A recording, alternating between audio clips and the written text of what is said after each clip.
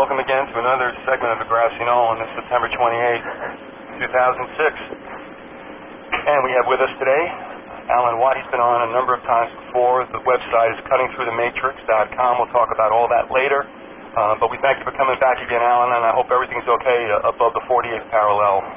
Yes, it is. It's very busy right now. We're getting the last of the wood in for the winter. Well, that's right. Yeah, I was going to ask you how many inches you get on the ground yet, but that's a little premature, isn't it? Well, we've got lots of rain at the moment. Okay. Mm-hmm. You didn't have a look at your skies today, did you? Yeah, I saw them spraying. They're spraying heavily into the clouds and bringing the rain on. That's why everybody's got sinusitis. Well, we came out this morning, and if you didn't know what they do, when they do it pre-dawn, it really does look like cirrus cloud. It truly does, yeah.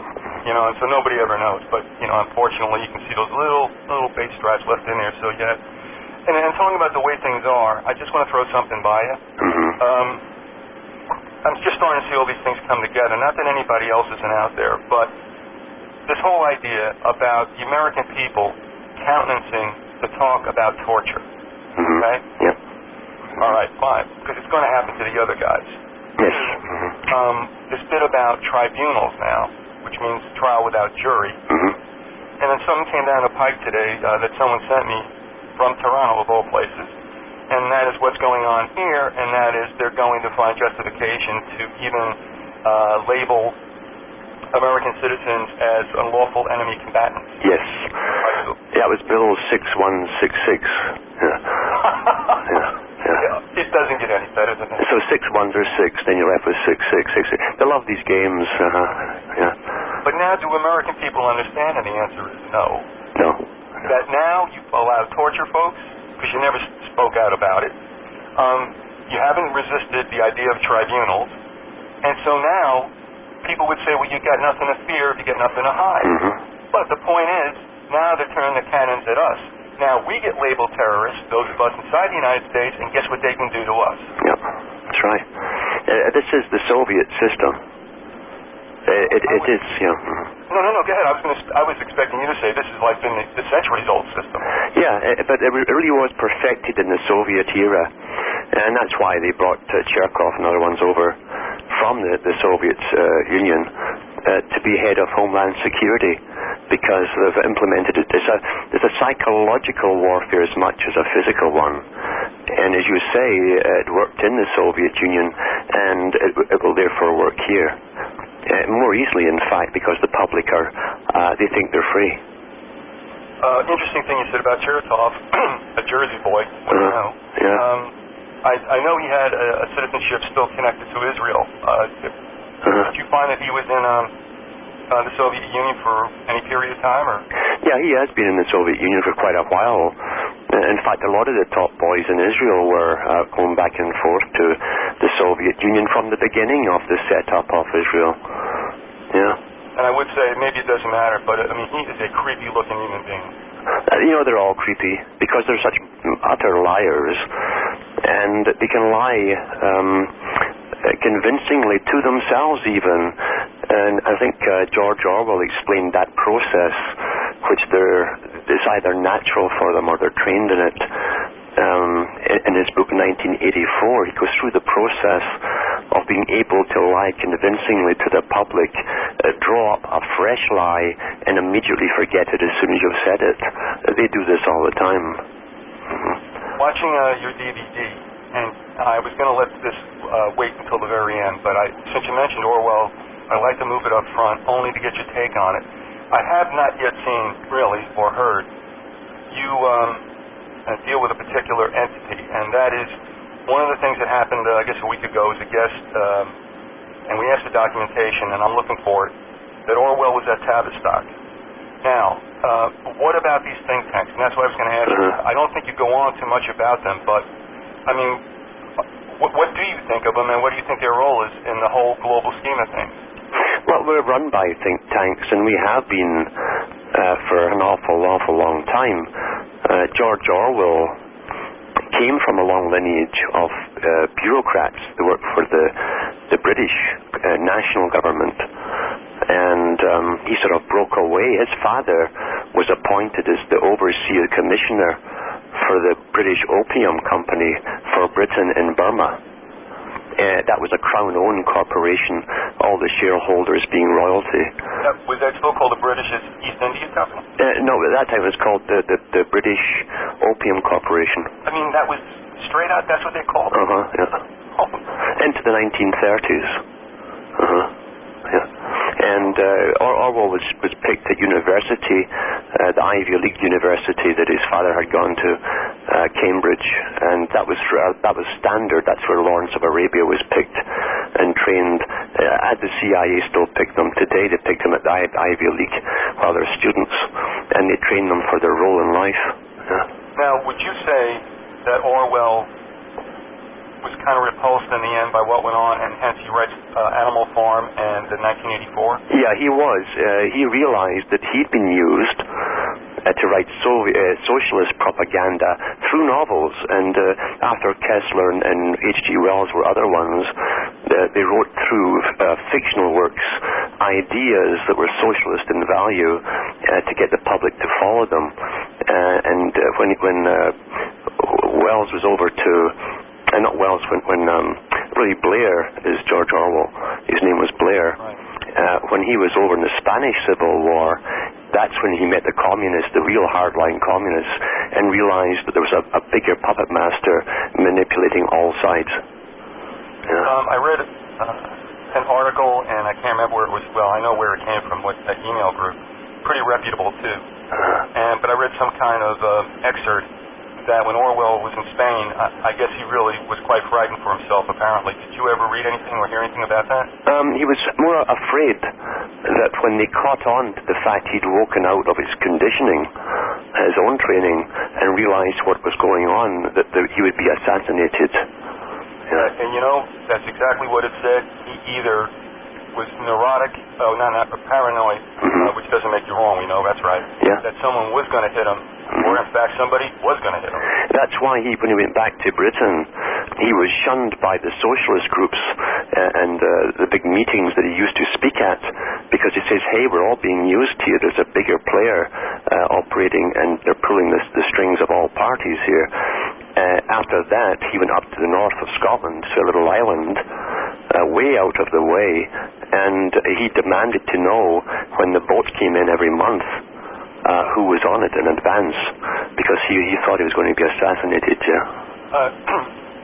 you know, I mean, we all kind of suspect, but do you know any kind of degree of certainty that his death within a year of the publication of that book was in fact organic due to TV?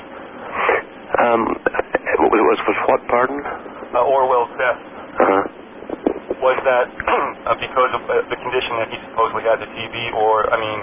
Oh, well, initially he'd been taken in when he came back from Spain, or it was actually after the Second World War, during the Second World War. He was in hospital for a while, being treated with streptomycin, which had just come out at that time. And they didn't give him another drug which goes along with it in the hospital, and he began to hemorrhage to death. So his friends pulled him out of the hospital to save his life. And that's when he realized there was an attempt to kill him there by the authorities, the government. And the other person you mentioned being a product of a think tank and being intelligence was Lawrence of Arabia. Yeah. He also apparently voiced his discontent, and can we assume that his motorcycle accident might have been a little murky? Yeah, he was on a Rudge motorcycle, and he traveled the road many, many times, and a hay cart pulled out supposedly from a field, which is certainly plausible, and he hit it. But it is known that he knew too much.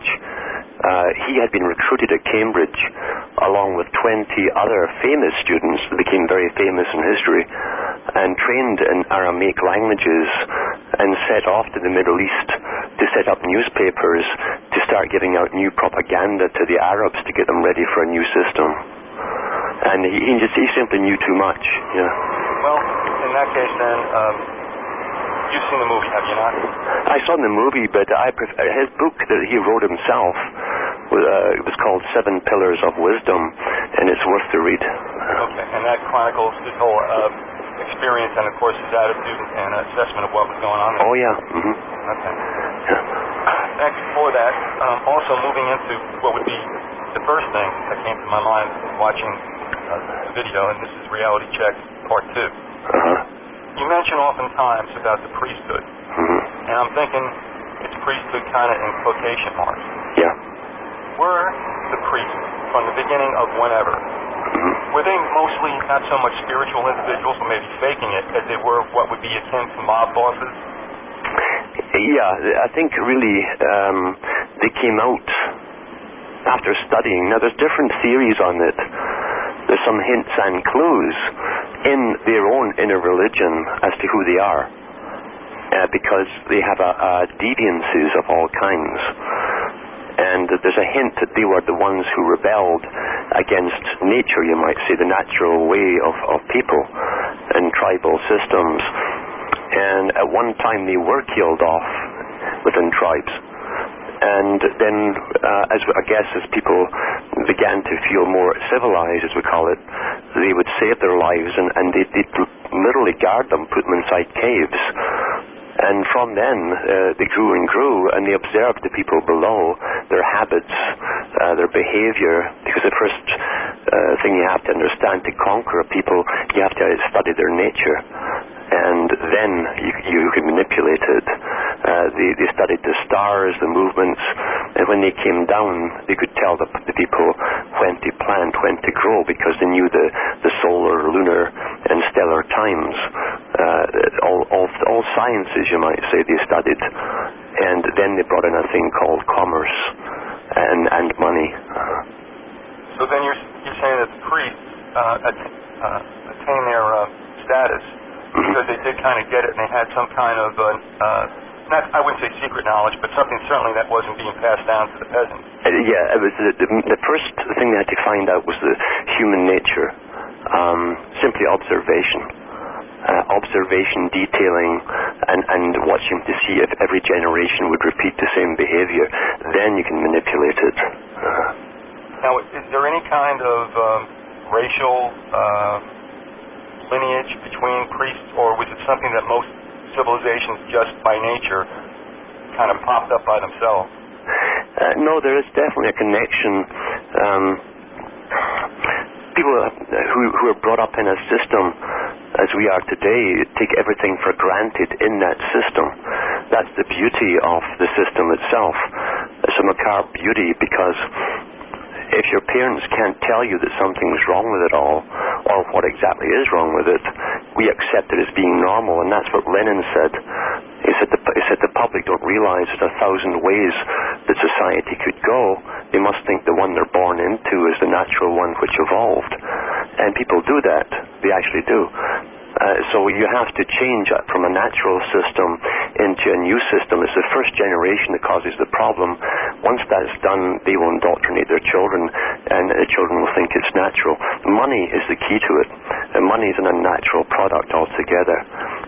It started it took over from barter, which is basically exchanging that for which you need, to commerce and profit, which is different. Profit is different from barter. What's funny, you use the word natural, because actually it is an unnatural but natural offshoot, isn't it? Yeah, it's a substitute for natural barter, plus a deviant substitute in that it entails a system called economics and profit. It's the profit that kills us. It's the profit thing which controls us. That's the unnatural part. Yeah. And taxation, which is a spin-off of money. You can't tax people very, very easily by simply taking goods from them, or a sack of potatoes. Yeah. Yeah, I'm thinking that. It still lets them grow their potatoes, but they pay another price for it, more or less. Yeah, and then the money is taken. You see, the substitute, which is labor, is true. And they can then hire men to be an army or police or whatever, and buy war machines, which we will build if we get paid money.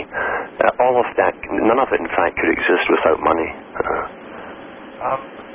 Did the priests, were they actually, though, the power? Were they rulers? No, they were behind. They always got the puppets for rulers. You always put a front man in as a ruler. Okay, well, where I was going to go with this, and I just wrote these notes down, I had priests and I have an arrow, kings and queens. In other words, they create kings and queens and kind of hang back behind the screen.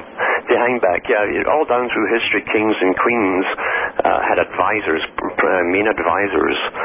And we see that very well with the Catholic Church, which had no opposition for almost 1,500 years, where every king and queen and prince and nobility had his own personal counselor that was a Catholic priest from the Vatican who was responsible directly to the Vatican. And they arranged the marriages, they looked through the genealogies. It was a form of breeding program to get the proper type of king and queen that would do your bidding. Because it's true, you can breed particular psychological types through inbreeding the same way as Plato talked about 2,300 years ago. You can create someone who's either very gentle or very aggressive, or aggressive and easily managed by those with wisdom.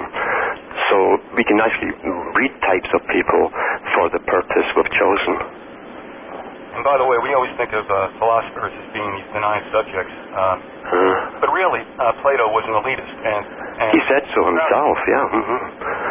Yeah, Plato went through in his book *The Republic*, which was really not just a future utopia for the elite. He talks about why they should have it. He said that. He said the reason that you and I, you're talking to his fellows in a story form, you and I have such understanding of nature, meaning people and behavior, is because we have lived before, so they believe in reincarnation. Well, I would guess they're right in a sense. I mean, I think that the spirit benign or malevolent continues on. Mm-hmm. But, one of the things I thought was probably the most disconcerting that he wrote about was the fact that he believed that the children should be taken from their families, brought out to the countryside and instructed by the philosopher king. That's right. So then we fast forward, and it sounds like a really, groovy, warm, fuzzy title. Hilary's It Takes a Village to Raise a Child. Like heck it does, Hillary. And is this not the extension exactly of what he was talking about? Absolutely. He had it right down. He had the agenda right down. He said we can breed all kinds of people ultimately. We can breed all kinds of people for different tasks. In other words, the same way you breed animals for size, aggression, passivity, whatever, we can breed people for the same way, especially bred for the tasks they will have to do. And that's exactly where genetics are going today, to make specialized types of humans. And Plato also mentioned that he said we, the elite, are members of the guardian class. And the guardian class could generally keep themselves apart from the rest of the its. The lower classes were called the its. They were regarded as being human. But they would occasionally recruit some of the higher middle class ones that showed promise. Today we call it scholarships. Well, you just struck something in me when you said the word, they call them its. And you know what I'm thinking? And we understand that it's not ill-intended by us.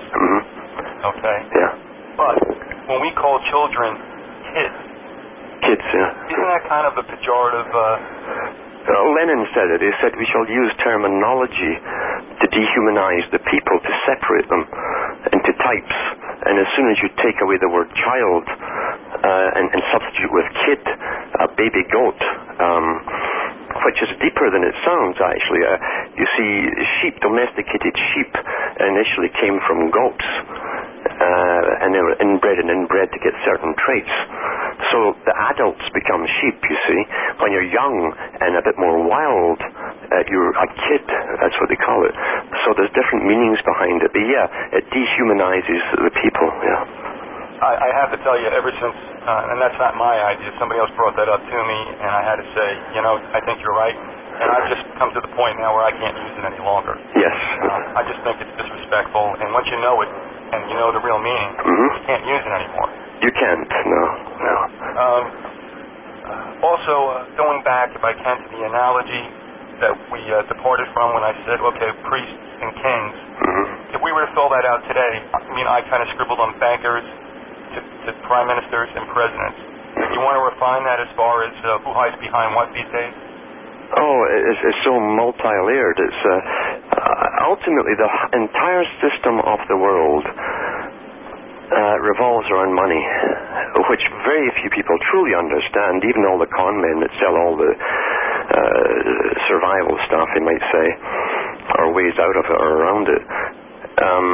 Money isn't a natural thing. We're all trained from school onwards, and that's the whole purpose of schooling, is so that you can serve the system by earning money, which they can tax back from you, which is labor really, and then they can employ, as I say, agencies, think tanks, and build armaments and get armies together with money. You can't get an army together without pay. They'd all go home eventually. So money's the key to it. This is a system, an entire system revolving around money, and yet only about a dozen families in the world, supposedly. The world bankers have the right to declare that this country or that country can print up so many dollars. It's a complete con game. And the guys at the top, when you ask them privately, they'll admit this is a pure con game. It's a carrot system. We're all trained to chase after carrots. Yeah. Well, down here, and everybody who's in the States can do this. I've done it twice. Go to my banker, and all right, I don't want to sound elitist, but if you don't go to the tellers, perhaps you go to one of the officers, and you ask them. I said, do you realize that the Federal Reserve is not federal? I did it twice, and twice they had no clue. So can you imagine that those in the profession who have something hanging up behind the counter that says, a Federal Reserve Bank, da-da-da-da, and have no idea? I know. I talked to a banker a couple of weeks ago, and it was for an inquiry I was making about something to do with ordering if I set it up. And I sat for over 2 hours lecturing her on the history of economics and money going back for thousands of years. And she was fascinated by it. She didn't know any of it. Yeah. I know. Also, just to take a look back at education, did you happen to hear that George Carlin 5-minute rant that was going around about the way things are, more or less? I don't think so. It was great. If you don't mind, I'll send it to you. I mean, it's laced with obscenities. Maybe you can call it gratuitous. I mean, I wasn't offended by it because he was mad, I was mad, and it just seemed to fit. But one of the things he said about education was that he says they don't want anybody to critically analyze anything. They want obedient workers. Obedient workers. That's what the mortar board hat that you wear in graduation, it literally does. It signifies that your natural head, the round head, has been squared, perfected, they called it, shaped, the ashlar of the Masons, and you have now been dumbed down enough to be approved, quality approved, to enter their system. That's what it means. And the big boys laugh about this. The high Masons laugh about that, yeah. Sure. But, the thing is, I know there are a lot of good teachers out there who are doing instinctively what they know is best, and also having to deal with curricula and other mandates being sent down. Of course, now we're going to get to a point where it's going to leave the local school district and become a national thing, and then right after that it'll be an international thing. Yeah, it already is. It is, again, like you said, they're incrementally exposing it to us, but the plans have been laid in, and they're ready to go.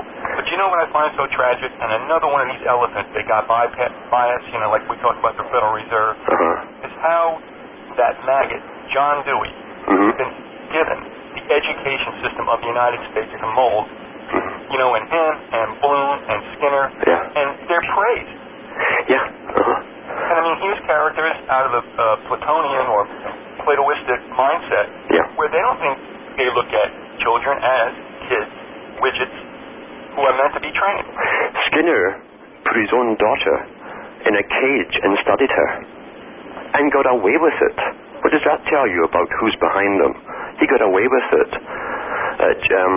You find that Lord Bertrand Russell was given royal charters by the Crown to open up experimental schools in 1900 onwards, where he was allowed to do things, promote sexual, pre-pubertal sexual contact with the students, in a time when a molester would have been hung. He was given royal assent to try these experiments, because the experiments were to be used ultimately worldwide on the public, on their children. Yeah. Well, I mean, I was in the education system, and I had to make unit plans and lesson plans. And so, I didn't think the way I do now. This is 1995. But I'm still an adult who's been around. I still didn't get it. When we do the lesson plans, the number one thing is, and the goal is the behavioral objective. Yep. And never once did I ever say, why do I care about behavior here? Aren't we kind of like trying to teach people things? And so there it was right in front of you, and of course Bloom's taxonomy is loaded with that, whereas they invert and they ridicule what sometimes is base knowledge, which we all need. Otherwise, how do you add? You know what I mean? You know where England is, by the way? And what they hold up at highest is synthesis, where they come up with their own ideas. Yes. In education. It's social indoctrination into political correctness, and it's done scientifically. And I always go back to Beria, who was the head of the NKVD in the 1920s and 30s in Russia that became the KGB. And he gave a talk to the Comintern around 1932, International Communist Associations. And in that speech, a tremendous speech, he said it used to take us a generation, around 70 years, to get a change in society through behavior modification of the public, through repetition till we start parting it. He said now we have it down to every 5 years we can put major changes in, and he meant through kindergarten. And he said eventually we'll be able to modify it per annum.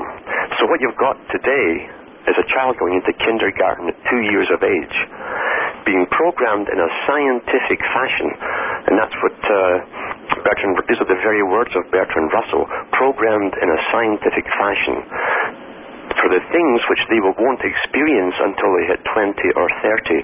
These will be changes in society which they will accept readily, thinking it's normal. And then next year, the ones who come into that kindergarten get programmed a year ahead again for the next part of the change. It's incremental, yeah.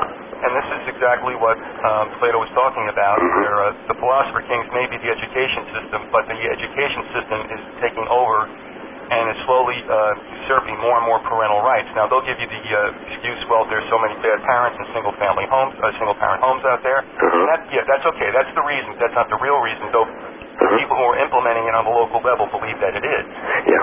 But we have what's happening, and you said it, you're having longer school years, you're having longer school days, and you will have earlier entrance into the system. And of course, some believe, and I think Charlotte Isbert does a good job of this, who lives up in Maine and has written the book Deliberate Dumbing Down of America, and she's saying, so what's with all these K-20 curricula? Yes. Grade 20, what's up with that? So, I mean... If you go into, there's another book out by Gatto. Yes. And it's the Hidden History of Education, well documented. And he goes through the fact that, all of this system came out of Germany and Prussia back in the 1700s and 1800s. And he gives the statements by all the top players, and they were quite open about their function of education was not to give them just a survival ability within a monetary system and be good taxpayers, but it was also to make well-behaved, obedient citizens.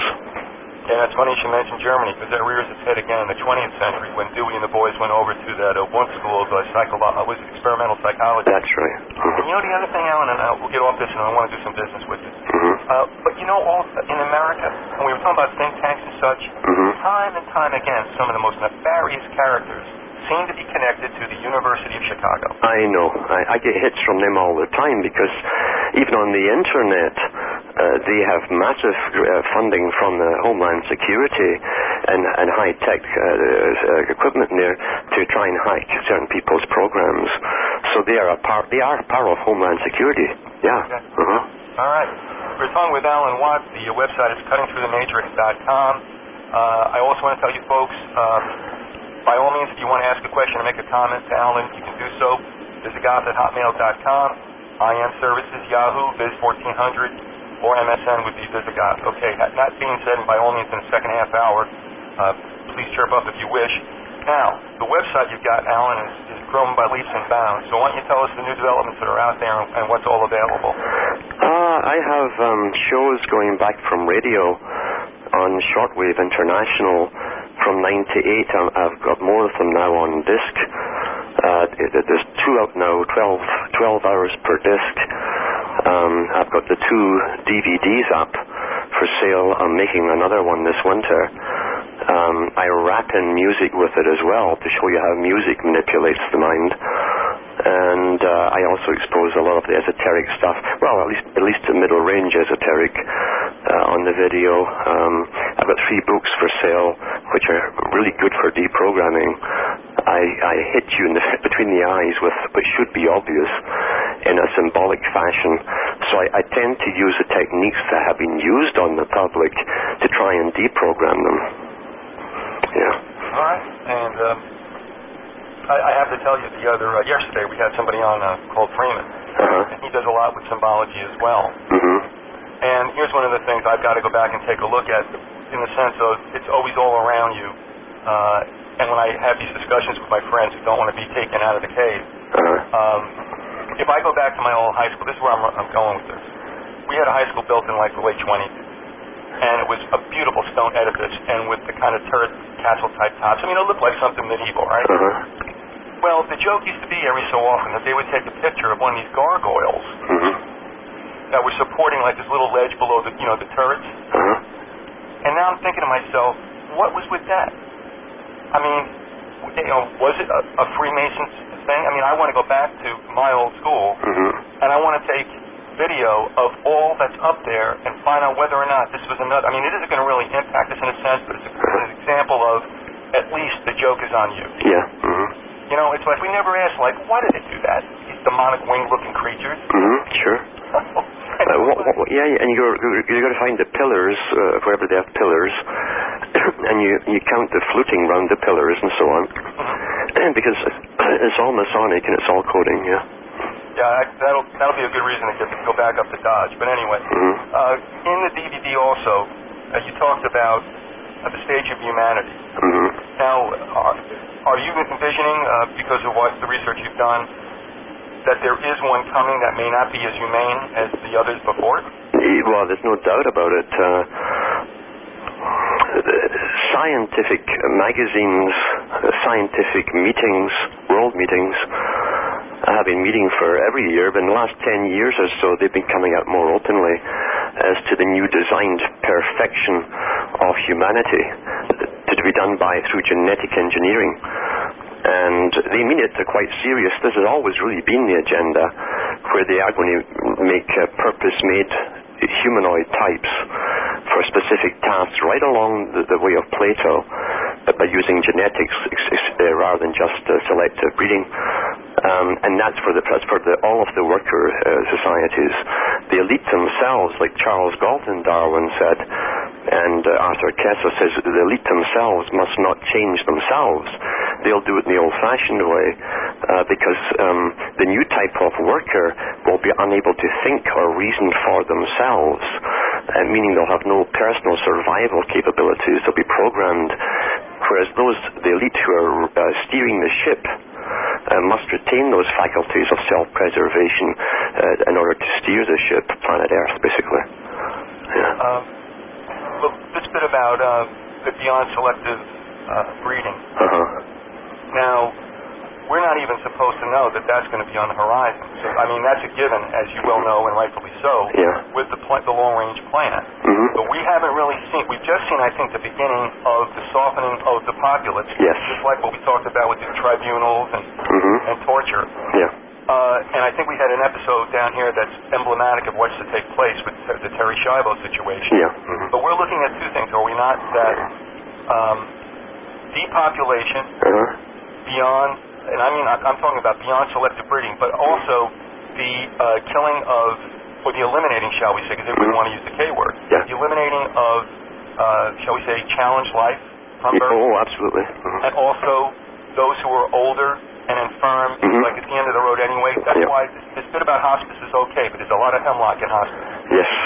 So what about what's taking place now? Are we being prepared to accept this kind of depopulation?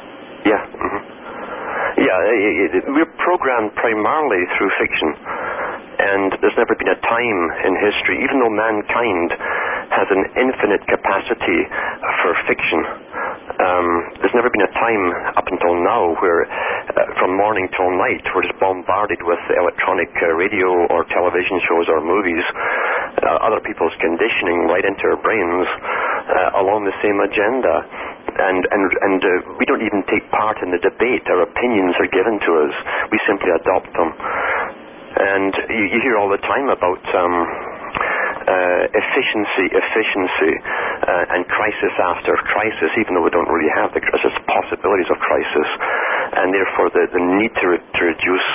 And it's all to do with economics itself, this artificial system of economics, where nothing will exist in the near future without a specific function to serve society. And so the useless eaters will be eliminated either quickly or gradually. That's how human life is valued today. It's not valued through any kind of religious system that the public are aware of. I say that the public are aware of. There's a religious system at the top. It's to do with efficiency, where nothing will exist without a particular purpose. The elimination of the useless eaters, as Bertrand Russell talks about. That's what's coming. With technology and science, they don't need so many people anymore. Russell wasn't all that neat a guy. Was he part of that whole coefficient club? Oh, he was born into, he was a member of very old British aristocracy and nobility, related to royalty with pig parents and so on. And he worked with Tavistock Institute and other think tanks. There's other ones above Tavistock. Tavistock is the main one for the predictive programming that we get fed through movies and talk shows and prearranged debates on television. That's where opinions are given to us or downloaded into us. But there's higher institutes in England for nobility and royalty than Tavistock. Well, all right. So now we have amongst the masses this notion of depopulation. Yeah. And also that's being prepared in children's heads because we've gone to all this group work and collectivism where your value is only that which it is to the group. Yep. No intrinsic value being a human life. Okay? That's right. Now, on the other hand, you have the elites, probably, as we spoke about before, kind of kiddingly, about how long these guys like Rockefeller, Kissinger, and Queen Elizabeth II last and all this. Yeah. But they have access to probably what? The best medical care there is, probably light years ahead of what they allow us. The royalty and Kissinger have the middle level. Middle level? Who's on the top? Oh, there's ones above them. See, the worker class, and even Kissinger is still classified as a worker bee. And the coding they use, the lazy boy, is the one who does no work. Those are the ones who have the highest form. There are three, in all of this occultic system, there's always three main levels with categories within. And so we have, from professorship down, it's the bottom level of biology, physics, and so on. Middle level is the Kissinger level and Brzezinski level, royalty level, but the ones who generally keep out of the limelight have a much higher level even still. And the ancient Egyptians talked about this too. Well, I wonder, like you said, with politicians and characters like Brzezinski, Kissinger, or Oriel Petty, or whatever, that in a way they are a bit vulgar because they've actually taken the bribe. They're very vulgar about it. I watched a documentary a couple of years ago here when Kissinger and Brzezinski were up and didn't appear together on the same show, but they were interviewed by the same man for CBC, and the arrogance and how they think they're conning the silly little people, it really flows out of them. They mock the public. Yeah. Well, and I also think that politicians and such, in a way, prostituted themselves, and they're going to be stuck with that because they did take the cheese. They didn't get into where they were because of any kind of elitism or blue-bloodedism. They got there because, like I said, I look at what's going on in the United States now, and I just wrote a column saying, do we ever ask ourselves why we allowed lobbies and PACs? Isn't that called bribery in any other form of business? Yes. And then I take a look at everything that's being sent to Congress, what little is these days, and it goes, the senators go 100-0 on it. Nobody gives it resistance. I know. All right, listen, I want to get back into also this great leap forward if we could, but before that, you do have a comment And the question, this comment regards school. It says at a certain point early on in school, I was told I was just there so they would get state aid, a warm body.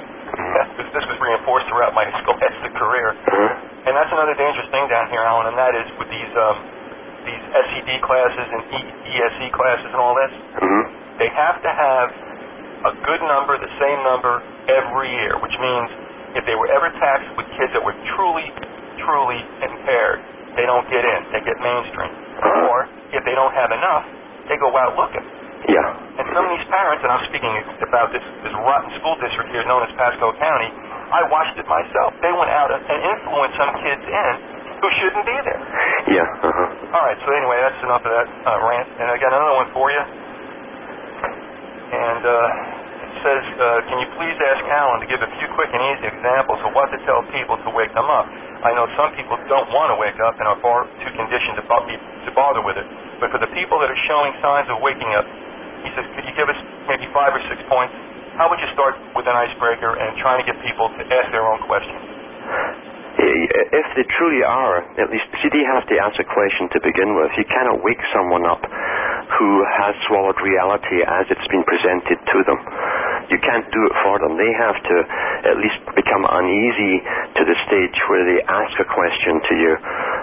If you have some of the answers, you don't suddenly blurt out everything you've heard on the shortwave radio and overload them.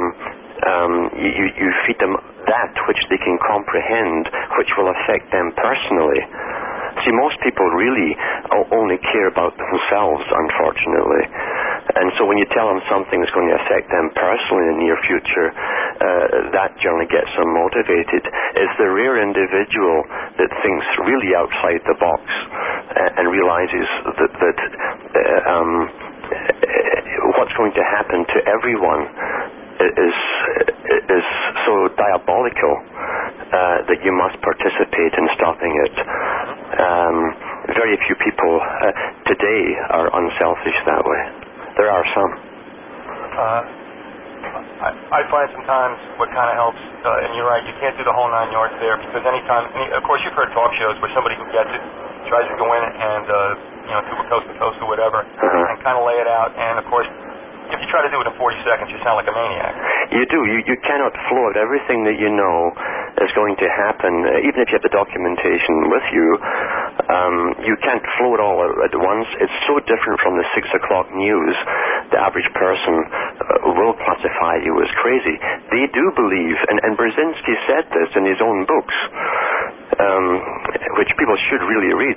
This man worked in the Defense Department. He worked with the Tavistock Type Institutes of Psychology and Psychological Warfare and Technological Warfare of Electronics and Technotronics.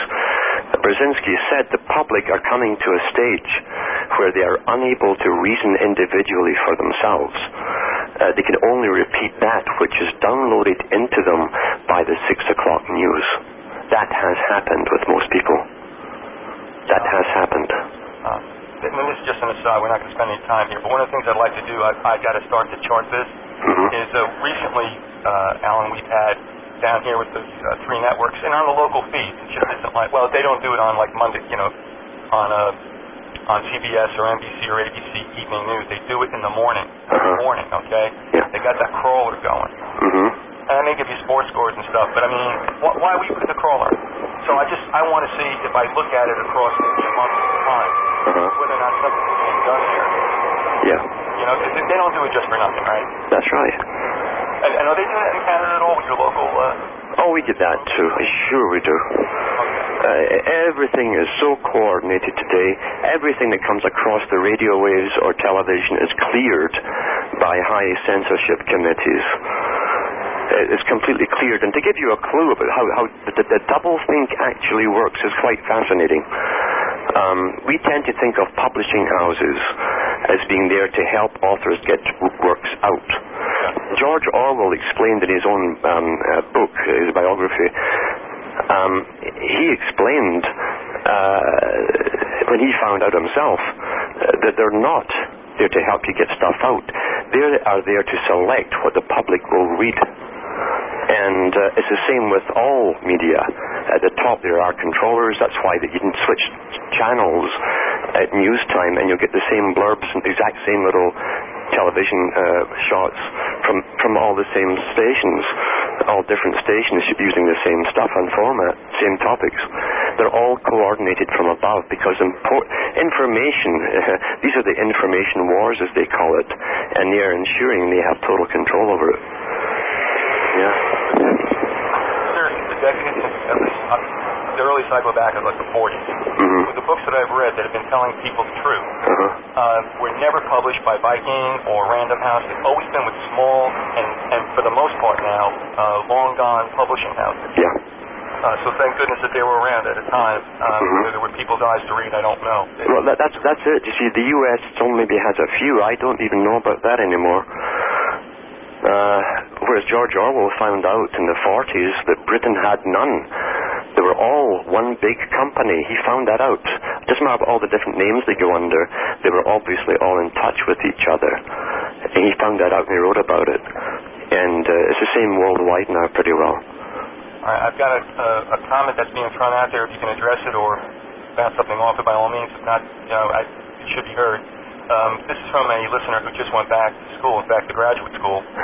Says, my professor said he expects an uprising in the universities within the next 18 months. Don't know how he figures that. Have to wait to get to know him better before asking him questions. Have you any indication that you think, I think they're all asleep.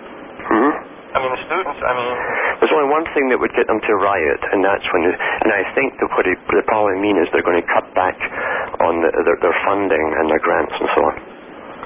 Well, I was going to say take away their cars. Yeah. All right, another one. It said, I understand the idea that we are being manipulated, but I don't know how to weed out what I hear. And when I'm helping my children with homework, I look for the manipulation but don't see it. So how do you stop what you can't find? Do you want to respond to that? Well, you have to change your way of thinking. You have to think for yourself. There's hardly a thing you can read when you're really, really conscious where you don't see the other side of it. You'll always see the intent behind.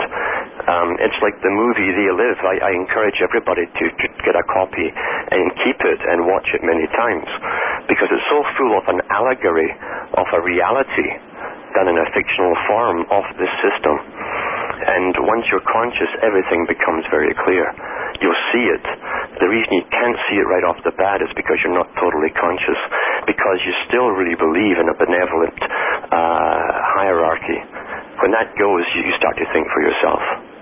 See, we judge people by ourselves. I would never do this, so they would never do that. That's how simple it is. Yeah. I would also suggest, too, that the idea is maybe not to look, at every lesson by lesson, but stand back and take a look at the spread of work over a month or two. Is there a general theme here? That would probably be more telling.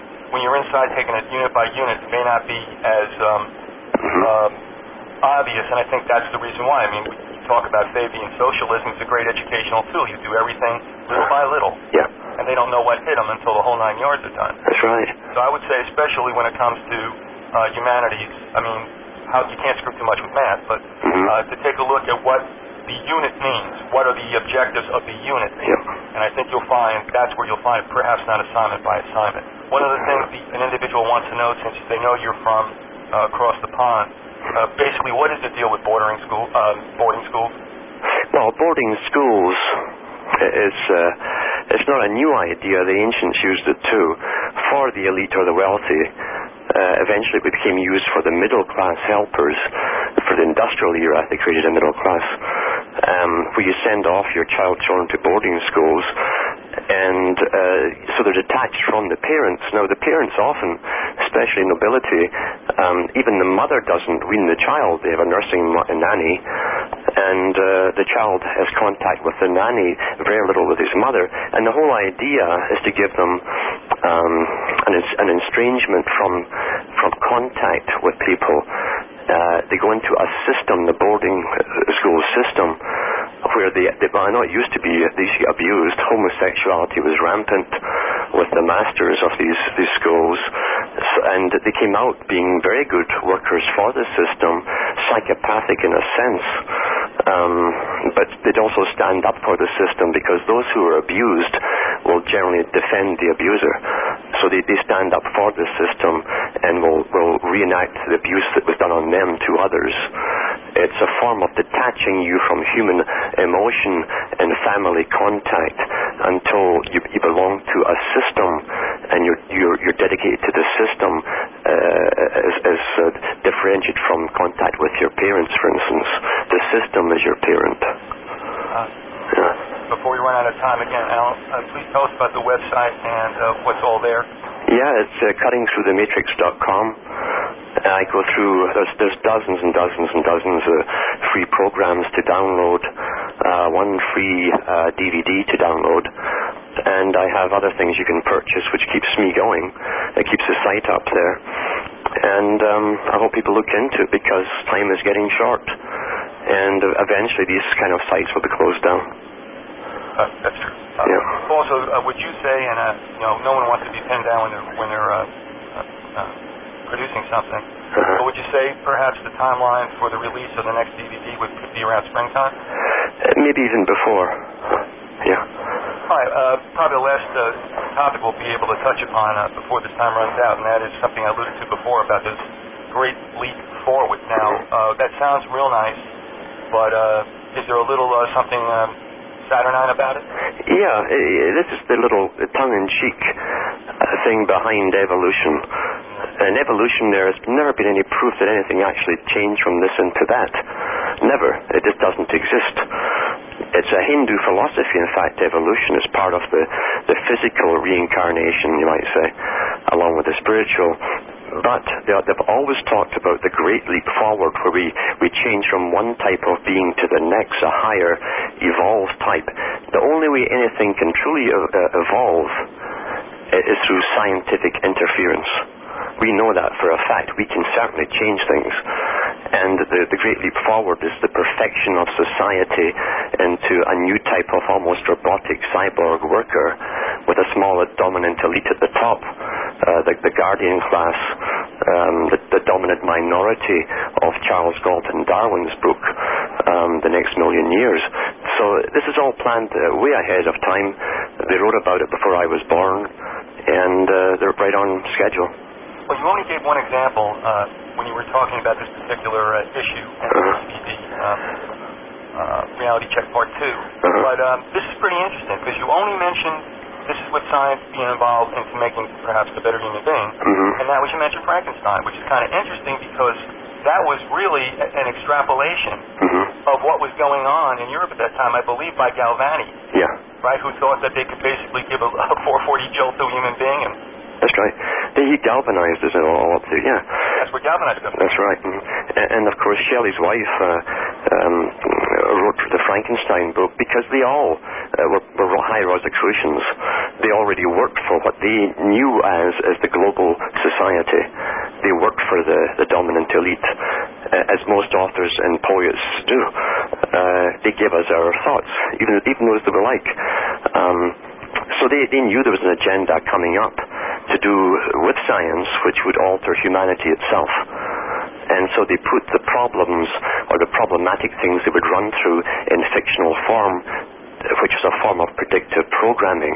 Yeah. Well, when we mentioned about Wells and Lawrence of Arabia. Yeah. And that was that I always get them mixed up. He was T.S., right? Yeah.